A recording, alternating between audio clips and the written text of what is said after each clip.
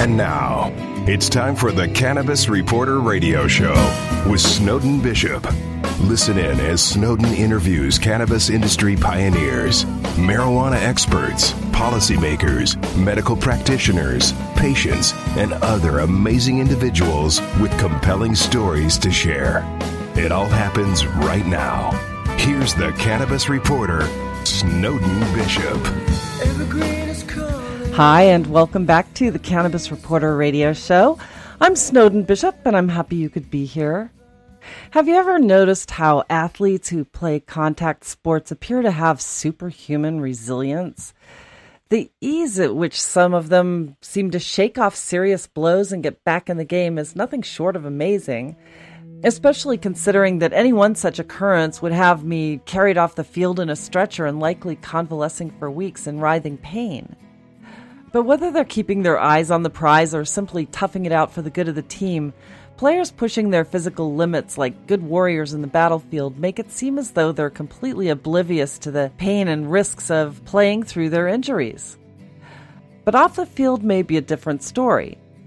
The NFL, MLB, MMA, and other contact sports leagues are notorious for dispensing conventional drugs to help athletes cope with injuries like strained ligaments, broken ribs, whiplash, and concussive blows to the head that can't be ignored once the adrenaline subsides and the residual pain kicks in. And when the NSAIDs don't work, they won't hesitate to prescribe opiates.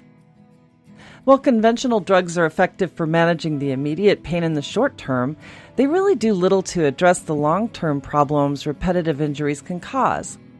This is especially true of traumatic head injuries like concussions, which are all too common in contact sports and can cause permanent brain impairment over time. Medical researchers have begun to associate repetitive concussions with the degenerative brain condition known as chronic traumatic encephalopathy, or CTE, which often manifests as chronic headaches, insomnia, and dementia. While opiates and antipsychotics and benzos are prescribed to treat some of those symptoms, they pose dangerous side effects and have a high potential for addiction, which really only makes matters worse. This is where cannabis has proven to be a promising therapy for retired players afflicted with CTE and chronic pain stemming from a career of high-impact sports. While it's been nearly impossible for doctors to definitively diagnose CTE in a living brain, former athletes experiencing the symptoms of it can attest it is debilitating. Those who have access to cannabis can also attest that it's helping them cope with the symptoms and appears to slow the progression of the disease. And just as cannabis offers a safer alternative to commonly prescribed painkillers, there's mounting scientific evidence that it can actually help protect players who are prone to repetitive concussive injuries. And that explains why so many former athletes are now actively pushing for their sports franchises to end the overprescribing of dangerous pharmaceuticals and instead allow the use of cannabis to treat sports injuries and protect the brain. That's the topic of today's show, and I'm excited to introduce our guest. Anna Symonds is a pro athlete whose acclaimed career in rugby has already spanned 19 years. As a player in the U.S. Rugby Women's Premier League, she's won a USA Rugby Division I National Championship, selection to the National All-Star Competition, and won the Sydney Australia Premiership Championship. Also having competed as a touch rugby or sevens player, she's landed a coveted spot representing the USA at the 2015 World Cup and has won 4 national championships with the Portland Hunters. She's also competed in mixed martial arts when she's not on the field playing rugby, and today she's the Director of Education at East Fork Cultivars, where she runs a CBD certified education program.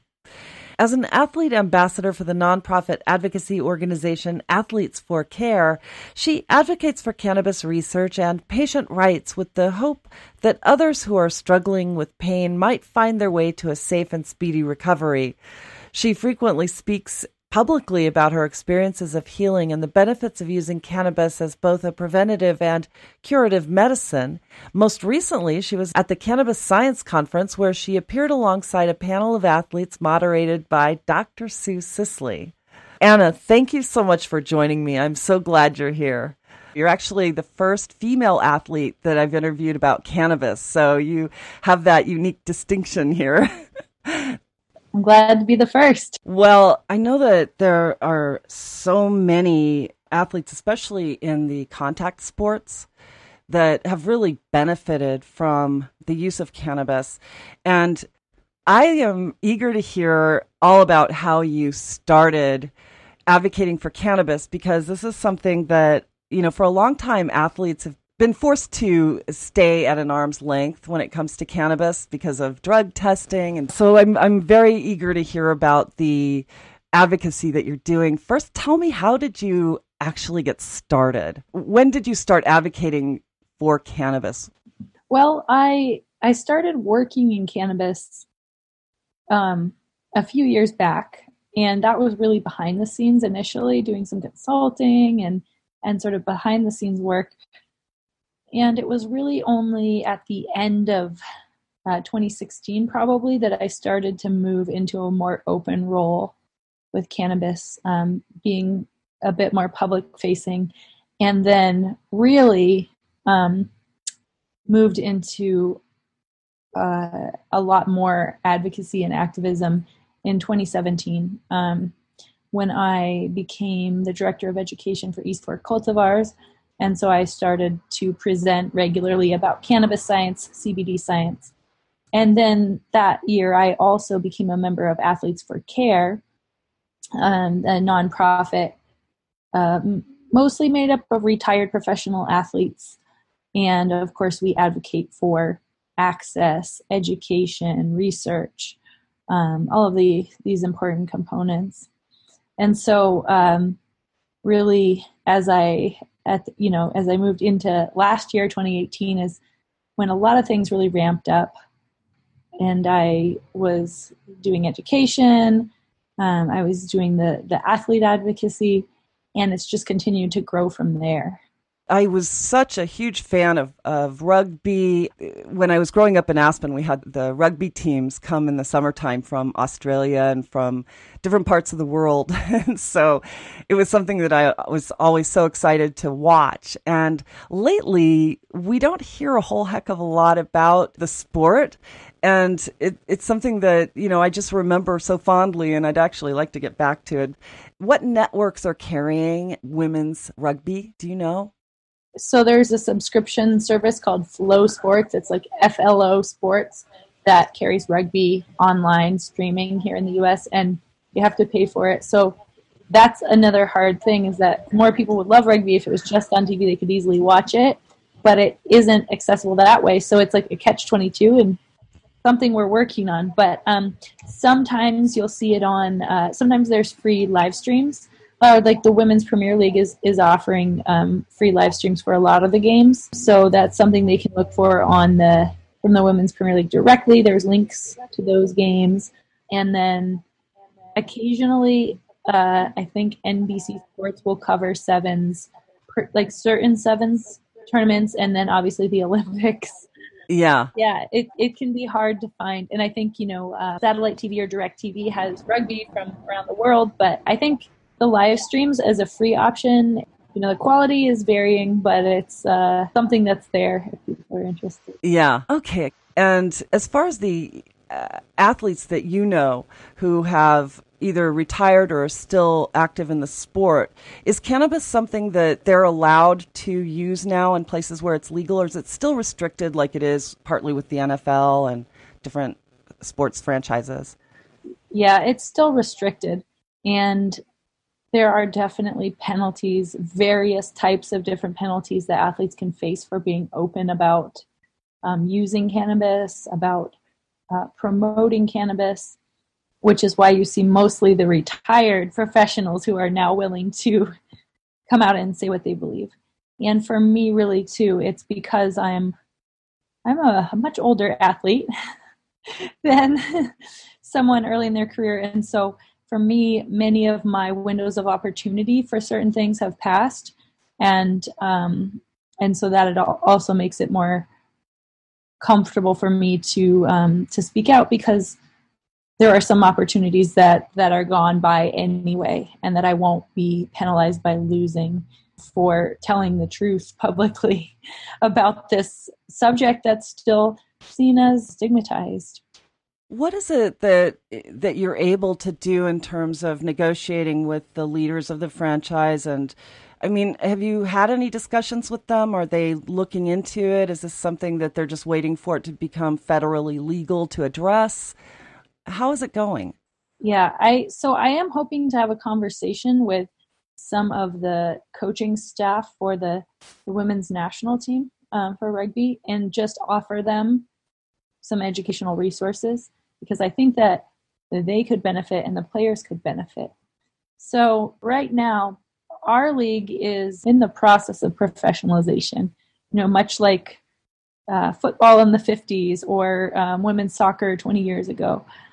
So that has a lot of minuses to it. It's a lot of hard work that goes on. But of the few pluses, one is that we don't have money for drug testing players who are just on regular teams in the league.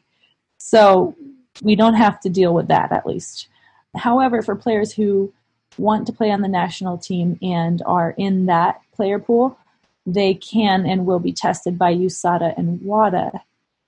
And from what I've heard from my friends who are in that cohort currently, is that the coaching staff has even discouraged players from using any CBD products, even though WADA doesn't prohibit CBD, because they don't feel comfortable and confident that the products won't be contaminated, as they put it, with THC, which is on the in-competition prohibited list for WADA, and can obviously, it can affect the player's eligibility, the team, and so they don't want to take any risks.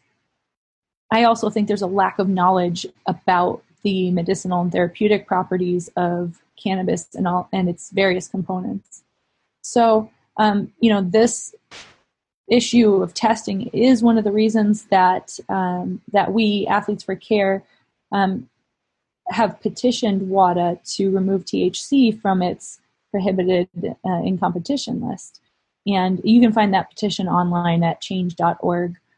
But, we are pushing for awareness around this, because for so many sports, cannabis is a wonderful wellness tool. It just supports health and well-being in a number of ways. But particularly for the contact sports, where you're dealing with a lot of pain management, you're dealing with head injuries. Cannabis, we know, is neuroprotective. It has documented neuroprotective and antioxidant properties with neurons and nerve cells and brain health. So this is a unique resource that we really should be using in contact sports and any sports, and yet we're actually banning it, or we're making it hard to use the best formulations, the most therapeutic formulations of it. So really, I think education remains a huge piece of the global conversation around cannabis. So I noticed that you're also a member of the Concussion Legacy Foundation and have pledged to be a designated brain donor. Tell me a little bit about that organization and how did you get involved? Yeah. So this is an endeavor and an organization that I very much support. I am a pledged brain donor. So, I figure I won't be using it anymore. And we can really have the ability to help advance the science around blows to the head and brain health, and particularly for female athletes. We know that they have fewer pledged brain donors who are female, and we know there's this gap in medical research, oftentimes, and in medical care surrounding some of the biological differences between women and men. For example, there's differences in particular pharmaceutical drugs where women have been found to need 3 times the dose that men need to get the same therapeutic effect. Anesthesia, there's various areas where there are these differences, and yet so much of the scientific default is to look at male populations for research. And so we want to see the full spectrum of humanity and gender represented in the research, so we know if there are differences, how can we address those. And so that's, for me, it just felt like kind of a no-brainer, almost like recycling. You might as well do it. You're not, just make this little effort, and then something good can come out of it potentially. And then I also participate. They do a longitudinal study of brain health that has qualitative and quantitative components too, where you do a yearly assessment and you have to do some tests, like mental dexterity and ability, as well as reporting the more subjective things that you're feeling and your symptoms in terms of head injury effects. And so I do feel like I support whatever they're doing, and it would be very relevant to a lot of people that I know and love for us to be able to diagnose CTE or even a pre-CTE type state in living humans. And I think we will get there. So I'm sure that the science is progressing quite a bit, and actually I've been meaning to sort of follow up with Dr. Raza about that. But you're educating people about CBD, and I know that there are concerns about the THC being traceable in the blood testing with certain types of CBD. I know that it's available without THC, with the THC completely extracted. But are you also educating high school coaches about the use of CBD to protect the young brains? Because I've heard some stories about how the earlier the concussive injuries begin, the more devastating it is later in life. Can you talk about that? Yes, I think that's an important point. I haven't worked with any high school coaches specifically to my knowledge, other than maybe a couple of teammates who may also coach some high school rugby here and there. But I think it becomes a tricky subject because of the stigma of cannabis. Talking about even just CBD can be an area that people don't want to touch when it comes to minors.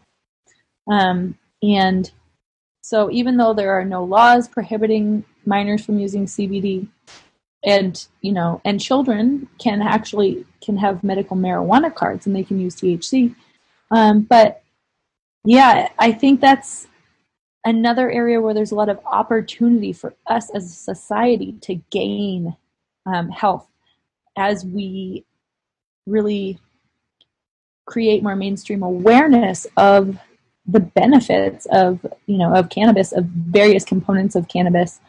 CBD is neuroprotective, but there are other cannabinoids that are as well, including THC to some extent. Researchers are still really tip of the iceberg on all of these things, but what we have seen so far and the lack of better options makes it seem like we really should be pursuing these avenues. The parents that I know that give CBD to their kids definitely feel the need to be discreet about it. There's judgment from people who don't know anything. And then there are legal issues. Especially in some of the states with very backward laws, we've seen cases of child protective services taking kids away from their parents who are giving them CBD for things like epilepsy. And, we see cannabis refugees, medical refugees, where families with minors with different medical conditions move to a state where there is medical cannabis or adult use so that they can properly treat their kids. So, yeah, I think we have a little ways to go before coaches are able to talk to their players, underage players, about these resources, which I think, again, is very unfortunate and backwards, but it just really highlights the work that still has to be done in understanding cannabis is a medicine. This is not a street drug. This is a therapeutic herb. So, again, the educational piece is going to have to really spread into various corners of society before we see everyone getting the full benefits from it that they could. It really punctuates the need for legalization at a federal level so that we can start to really remove the fear that surrounds it. And I think when that happens, it's going to really open up the doors for more research, for more acceptance, especially in sports and especially for the young people. And there's still a lot of controversy around whether or not THC is harmful to developing brains. And there have been a lot of contradictory studies. The ones that say that it is harmful were early studies, and they were likely using contaminated cannabis, which would be harmful to just about anyone. I mean, contaminated with pathogens like herbicides and pesticides and mold and all sorts of things that can damage the brain, essentially. So, yeah, we have a long way to go, and it's hard to remember that, especially if we're living in a state where we have access. And especially if we're not in the sports franchises, because, that testing is, that's so annoying. And I won't name any names, but I've met players who, know exactly when they're going to be tested, and they protect their brains ahead of time, and then they clean themselves out right before they're tested. And, but it's a shame that you have to go through those hoops just to protect yourself. But congratulations on all the work that you've done, and of course on all of your amazing achievements. I know that you were a U.S. Rugby Divisional National Champion in 2014. That must have felt great. Yeah. Are you still active? Yes, I'm still playing. Tell me a little bit about your career. And you obviously started when you were very young in order to reach the level that you are now. But tell me a little bit about it. Well, I started playing when I was 19. That's fairly young. But I'd played soccer my whole life. And I was in college. I transferred schools. I was playing for the team there. I'd just started to, but I wasn't having a very positive experience. And I was hanging out with a lot of the rugby players, and they were so much fun. And they eventually got me to just try a little bit of rugby, which was like tackling each other in the snow. And after that, I was kind of like, ooh, I think this actually just suits me a lot more. Where has this been my whole life? The contact. And then, of course, once I started playing, there was just no going back. I was absolutely in love with it. But rugby in the U.S. is very much an emerging sport. So in other nations and other places in the world, it's a huge cultural touchstone and or an industry. And, less so in the U.S. We've really had to, I don't think I've been asked for a while, we'll say, oh, rugby, is that the one with sticks? But, that's what it used to be. People didn't really know what it was. And I think awareness has grown because the sport has grown tremendously at every level, including at the grassroots level. So now there's youth rugby here, which we as a nation, if we're going to be competitive at a global level, that's what we need. We need people to start playing when they're kids to develop the skills they need so that by the time that they're 18, 19, they could be a professional rather than just starting to learn the game.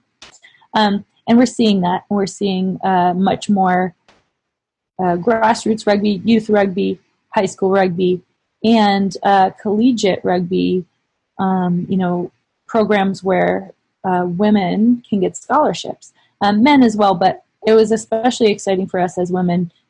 I think later in my college career, there were a couple of schools that had started to offer scholarships for players, and we would talk about that so enviously. Like, wow, wouldn't that be nice? And that was a little bit on the late side for me to participate in.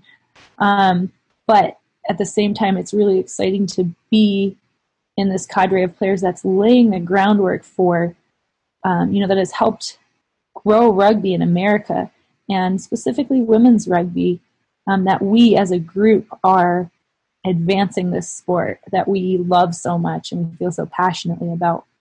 And so I played a season overseas in Australia, in Sydney, which was really phenomenal and made some lifetime friendships there. And when I moved to Oregon after college, I started playing for our team here, ORSU. The Women's Premier League didn't exist at the time. It was just Division I was the highest level. And as we started to advance our game, we were participating at nationals. We were progressing in our outcomes. And then, so when the Women's Premier League formed 11 years ago, we were invited to be one of the founding teams. And the growth has been incremental. It's been there. But we have seen things like, rugby became an Olympic sport, specifically sevens rugby, which is a variation of the game. One that I also play. I love, for us here, it's in the summer, and I definitely love sevens. But that is the version that made it into the Olympics. And a key component of that was the women's game. Rugby was rejected the first time around because they didn't feel like there was enough parity or enough effort going towards the women's side. And the Olympics is very strict about that, which is awesome, because what it forced World Rugby to do was, which is the governing organization, World Rugby had to invest more in the women's game and raise up the opportunities. And so with advocacy coming from all across the game, including the women's side of things, rugby made it into the Olympics.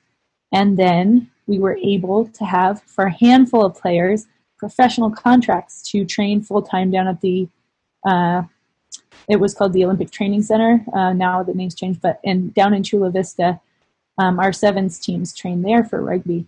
And so for women to actually get these contracts was a huge deal. And for men too. But,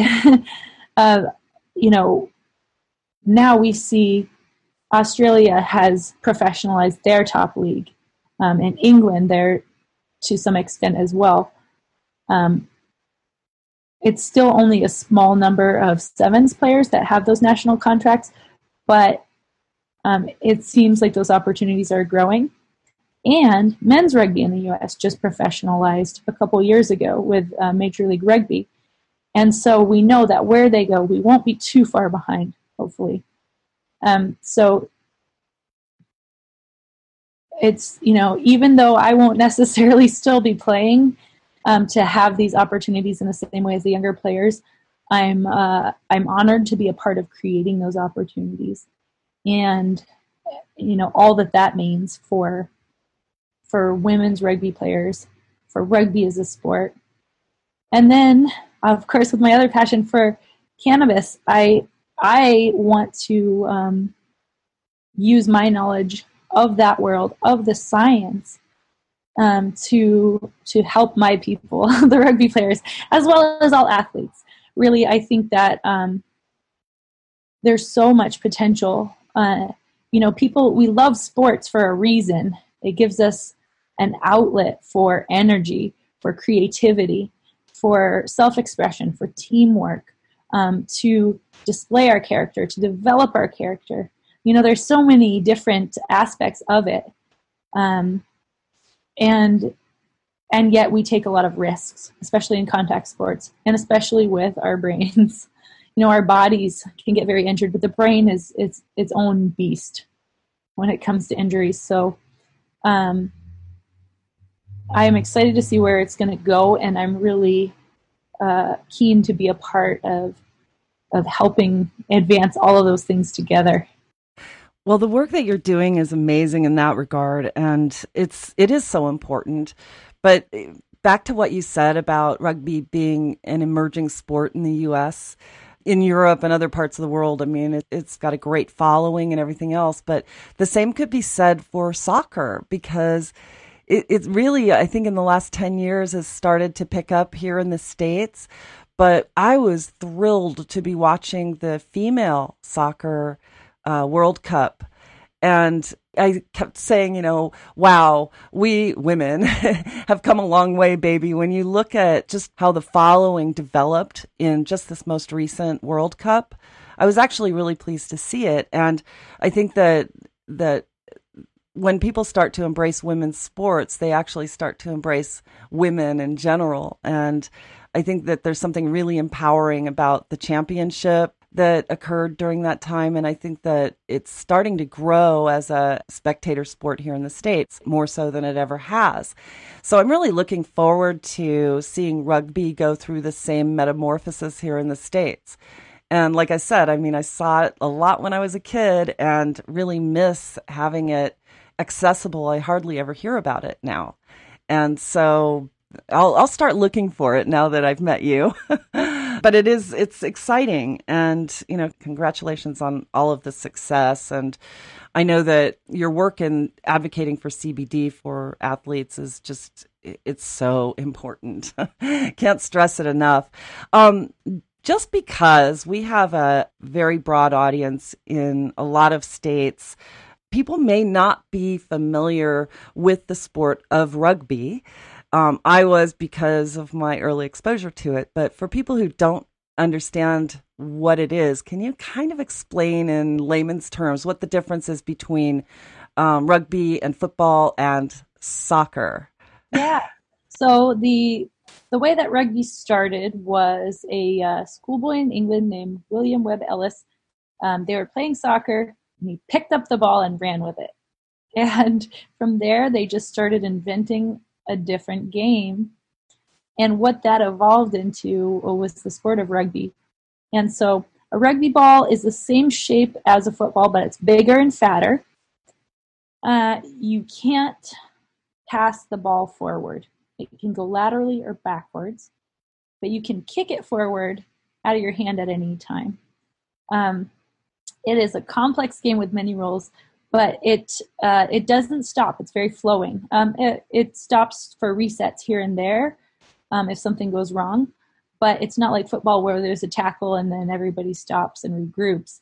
In rugby, when there's a tackle, then you have a contest for possession of the ball, kind of who can push who backward over the ball. If you can step over it, then you get to keep it. That's called a ruck. And so in rugby, football, interestingly enough, came from rugby. They took, much like rugby took soccer as an inspiration and then just completely changed it. Football sort of did the same. That might be why in football you have a touchdown, but you don't have to touch the ball down. You just have to break the plane. In rugby, when you score, it's called a try. And part of scoring a try is that you have to touch the ball down in the try zone with downward pressure and control. So you touch it down, but it's called a try. In football, you don't touch it down, but it's called a touchdown. And you also don't use your feet, in football, really. So anyway, but that's kind of a little bit of a synopsis. So it's a very physical and fast-flowing game. We don't wear helmets or pads. There are a lot of different rules to it and technicalities, which can be exciting. Sevens can be a great introduction to the game because it is more simplified. And so in regular rugby union, there are 15 players a side out on the pitch, on the field. In sevens, you have the same size field, but only 7 people per side out there. So it's wide open, very athletic, very fast game. And it is a little bit more streamlined in terms of the rules. So it could be a little easier to learn if you're new to the sport. But both versions are very exciting to watch. And, you do start to pick up on the nuances, especially if you're watching professional rugby from places like New Zealand. The commentators are excellent. Rugby is a national sport of New Zealand, so it's very much a part of their culture. So, yeah, I would just encourage anybody who likes kind of exciting sports to take a look at rugby because you might just fall in love. No doubt. Absolutely no doubt. Well, like in touch football, for example, there are no tackling. You're not going to tackle one another and throw each other to the ground. And touch, that would be like a tackle in a way, just body contact that way. Is there any sort of contact that makes rules for you in rugby? Yeah, so rugby is full contact tackle sport. So you tackle, you also ruck, which is that contest after someone's tackled, and they're on the ground and both teams Okay, I guess my memory is not serving me as well because I don't recall that. So it's odd that there are no helmets. Well, yeah. So, I think it's such a part of the fabric of the game that maybe, it's less like an incident. It's more of like just part of the glue of everything that just keeps happening. Um, so, yeah. So, it's full tackle. There is also touch rugby, which is its own sport. And it's not just rugby with touching instead of tackling. It's actually has its own strategies. There's only 6 players per side. It's a different size field. There's all these different rules. I play that sport too, and it's fun. But contact rugby does, have my major passion. Well, you know what? That might be what I'm thinking about and recalling, from the teams that I saw come up from Australia and New Zealand in the summertime. So yeah, that may be what I'm remembering. And they were young too, so it's possible that there was a difference because of their age. They weren't tackling one another so much, but it's true. And touch rugby is a very popular sport in its own right in Australia and New Zealand. There are hundreds of thousands of people who play. And so, and for kids, oftentimes they start out playing touch rugby, even though, obviously adults play as well. That's something that we're starting to have here in the U.S. too. Touch rugby is growing more, and touch rugby for kids. And organizations like Girls Rugby is for young girls, and it's touch, and they teach them the foundations of rugby, and it can be a great entry into the sport, whether you end up playing touch or contact rugby or both. Yeah. Well, and for girls, sports in general, like I said early on in this conversation, can be very empowering. And, just learning to compete, learning to respect your players and to be part of a team and belong to something. I would think that is really important for the development of a girl. Can you speak to that? I would absolutely agree. Rugby has a big emphasis on teamwork. It's not a sport where you can win with just individual effort. There are amazing individual efforts that will shine, but you really have to work as a team to be to play the game like it should be played and to be successful. And I think that type of sport also teaches leadership. It teaches you diplomacy and managing teams, managing interpersonal relationships, and how to work with people, who might not necessarily be your friend, but you need to accomplish something together. So in that way, I think rugby can really prepare people, but, especially women, for success in business and other endeavors, because there are a lot of transferable skills. And also, I think for women in particular, rugby's emphasis on function and performance over appearance. It's not what you look like, it's what can you do, and how tenacious are you. Whether that is your body size and shape, whether you're a really big person, we can use you on the rugby field. If you're very small, we can probably also use you. It's really all about mindset. Some of the toughest players I've played with are physically very small, but their presence on the field is a lot bigger because they have what we call mongrel. They just get in there and they make their presence and feel it with their physical actions. So I think for women that can be really empowering, because our society does place so much emphasis on looks for women and the shapes of our bodies. And it's hard to care as much about those things when you care about performance. Your weight relates only to, how heavy or light am I for pushing in a scrum or being lifted in a line out, or, finding that ratio between speed and power. What weight is ideal for me to be at my fastest, but also strongest? And, if my muscles look good, that's great. But what can they do? That's, I think, something very priceless about rugby. I love that. And mongrel, I'm going to have to remember that word. To me, it's like moxie or confidence. It's that feeling of being empowered. I love that. I'm going to steal that word. Anyway, but you received your Master in Arts in Communications from the University of Portland. And then I noticed also that you CBD certification.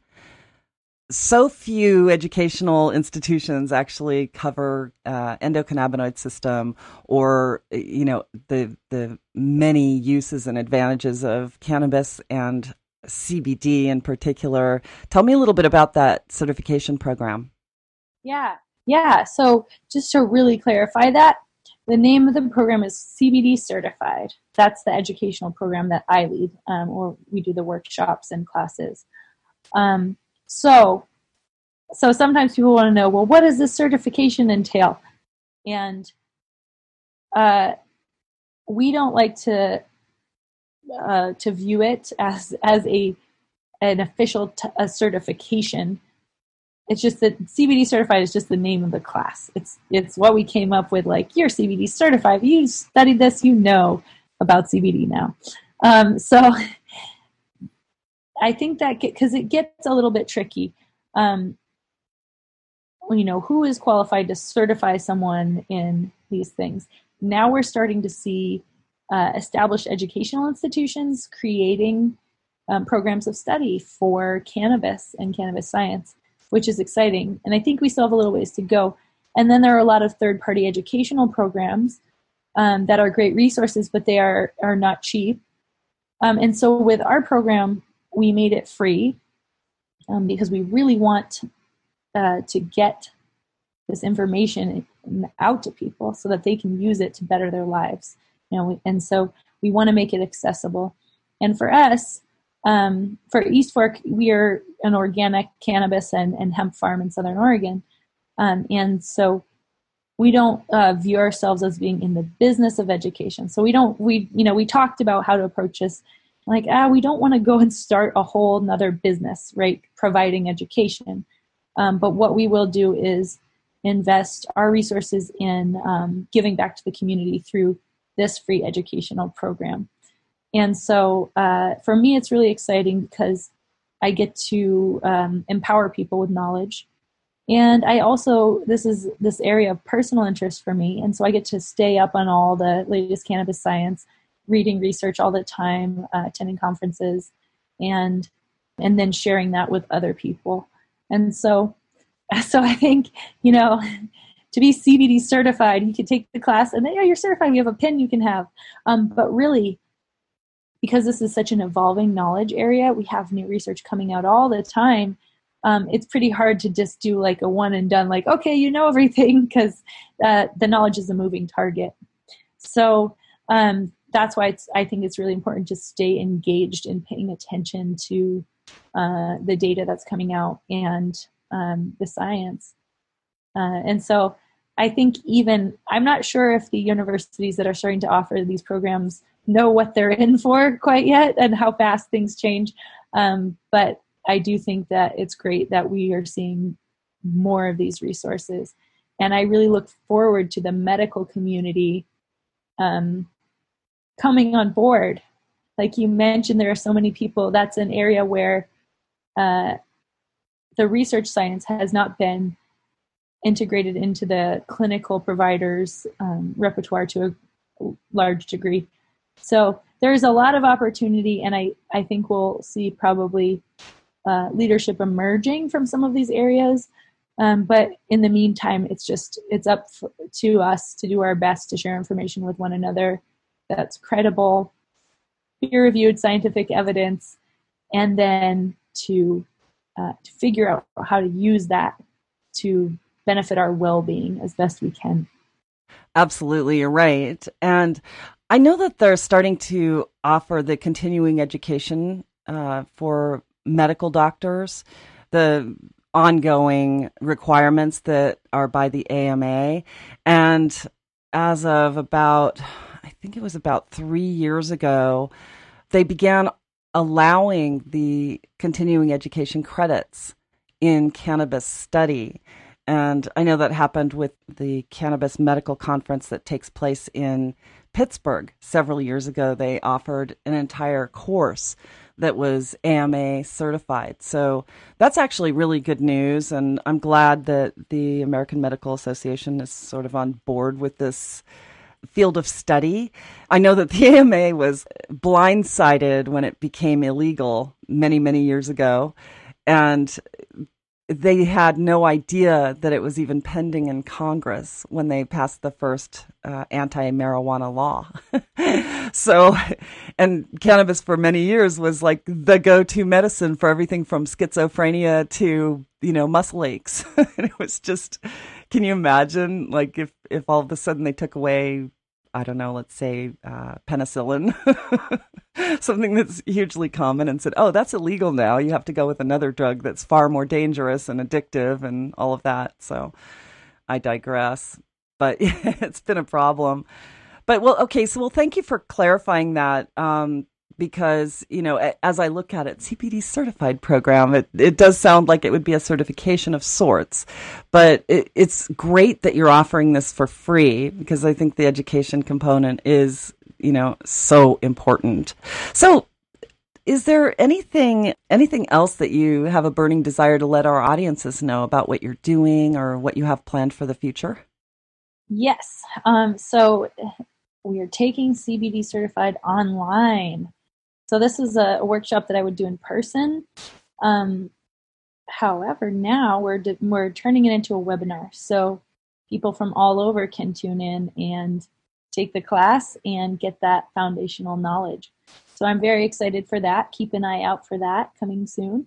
And that will also allow me to offer some different versions too, kind of the basic foundational science, and then focuses on different elements of it, cannabis for athletics, cannabis and diet, which actually brings me to one other point I'd love to mention, which is that cannabis is a wonderful medicinal resource, but it's not a silver bullet, and it is really part of a holistic set of conditions for well-being, diet, exercise, stress, working environments, home environments, all of these things, play a part.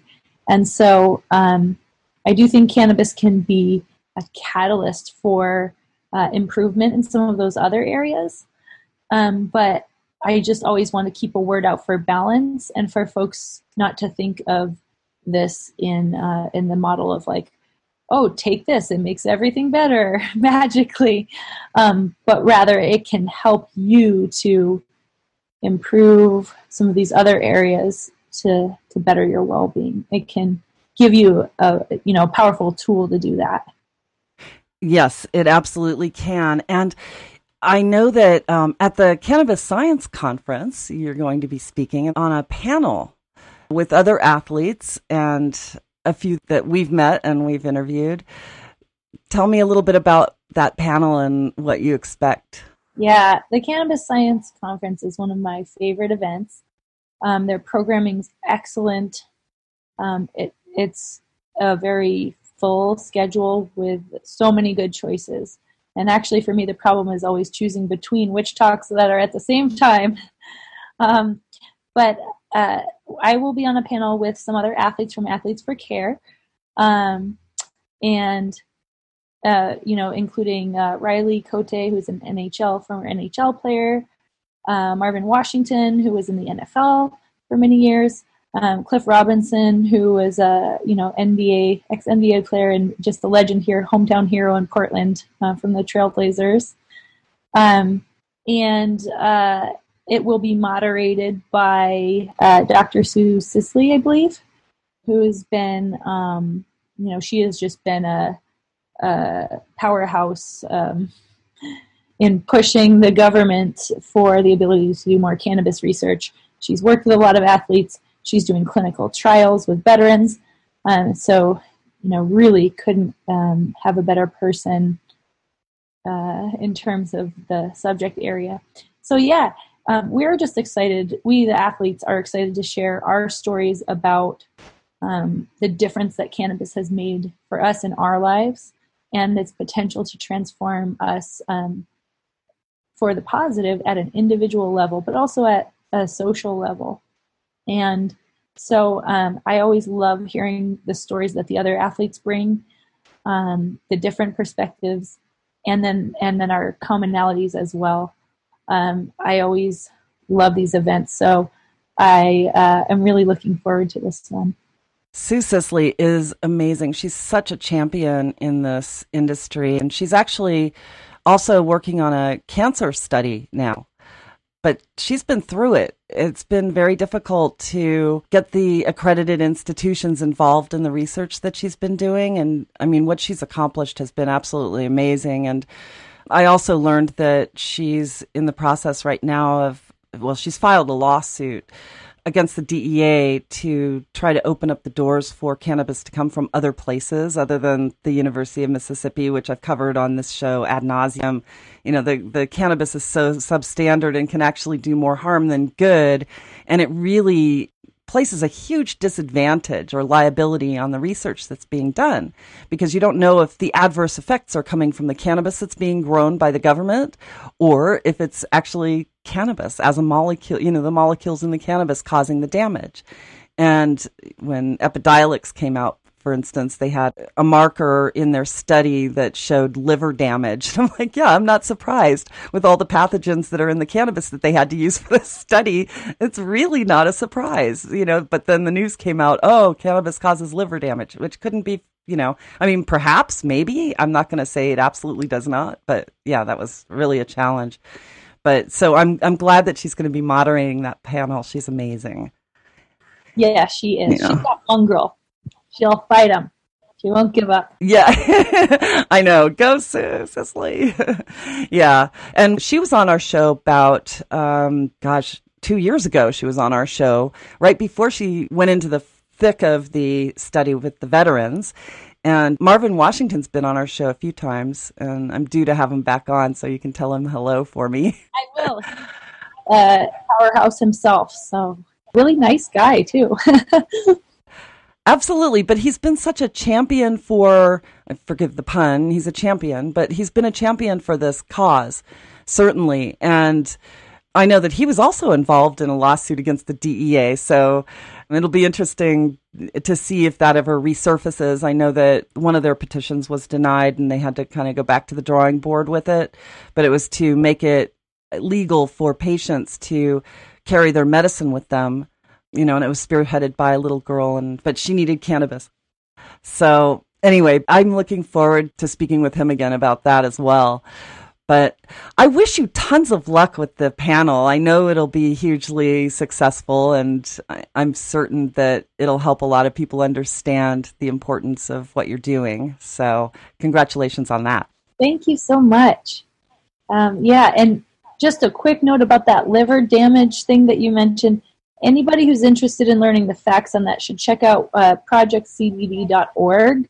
They did a great takedown of that study. There were a lot of problems with it. Like it basically didn't seem very credible at all. So I just offering that resource out there. You should check out their analysis of that whole liver damage. Thank you for that. I'll actually put that on the website when I put up the episode in the archives. Give me that URL again. Yeah, it's projectcbd.org. And if you look up, I don't know, they have a search function on there. I think if you probably put in liver damage or something, it'll come up. But yeah, it was that most recent, Forbes covered it. And basically, there were a few things, but the journal where this was published is not a credible scientific journal. It's known as a predatory publisher. And one of the conclusions was that 75% of the mice, because this was a study in mice, had died. But that meant that 4.5 mice died. That was 75%. So where is the alive half mouse and where's the dead half mouse? So they looked at the study and they pointed out a number of serious issues that I don't accept that conclusion. I don't think there's anything supporting it. And yeah, we need more research around CBD for sure, but I don't think that's a conclusion by any means. It really doesn't give you a whole heck of a lot of confidence in the FDA when they're approving studies. All they have to do is show 30% efficacy and a drug will be approved. So if they had 10 mice and 7 of them died and they didn't really do any follow-up research to find out why the mice died, and that's not really part of the final report that's available to the public, it's pretty discouraging. And I need to look at the counters to that study that are on projectcbd.org. I'm looking forward to that. I'll research it voraciously. I love to look into things like that. And one of the things that the FDA has done now that they've approved Epidiolex, and, God bless them for actually spending the money to do a study to begin with. Wish they had done it a little bit differently, but it actually put CBD on the map. But what it did was it put every other CBD producer at a disadvantage because the FDA is saying, well, there's only one CBD medicine that's approved and all the rest of them are still Schedule 1. So, and the hemp bill didn't do anything to alleviate that problem and basically turned the governance of legal CBD over to the FDA instead of the DEA, and we were better off when DEA was handling it because they knew it wasn't harmful, and they said, well, we don't care if you sell it. But the FDA apparently does. So what a mess. Oh, absolutely, it's a mess. And, as is so much that's going on right now in our government, but I won't go into that. I could, but I won't. So anyway, well, I'm getting a signal that it is time to start wrapping it up. Any last thoughts for us?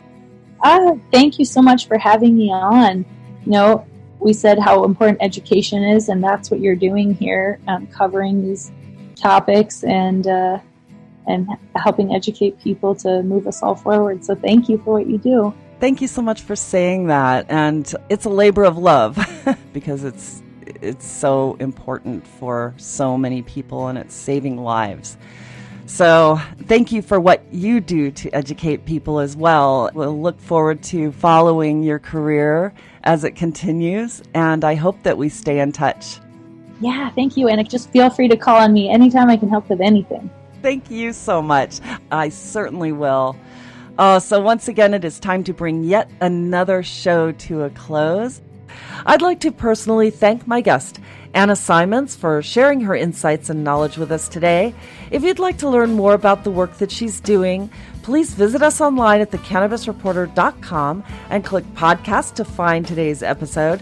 There you will find her bio along with information and a link to her website. We have so many people to thank. First, I'd like to express our gratitude for our radio partners, Canosphere Biotech, the Growers Network, and Healthterra. We certainly couldn't be doing this without you. I'd also like to thank our theme song composer Eric Goodall and the production team here at the Cannabis Reporter Radio Show for always making us shine. And of course, it goes without saying just how much we appreciate our programming directors at XRQK Radio Network and Society Bites Radio for distributing our show. And last but not least, thanks to all of you for listening. I'm Snowden Bishop, inviting you to join me again next week, same time, same place, for another episode of the Cannabis Reporter Radio Show. Until we meet again, be safe, stay informed, share what you've learned, and make it a great day. Evergreen's calling.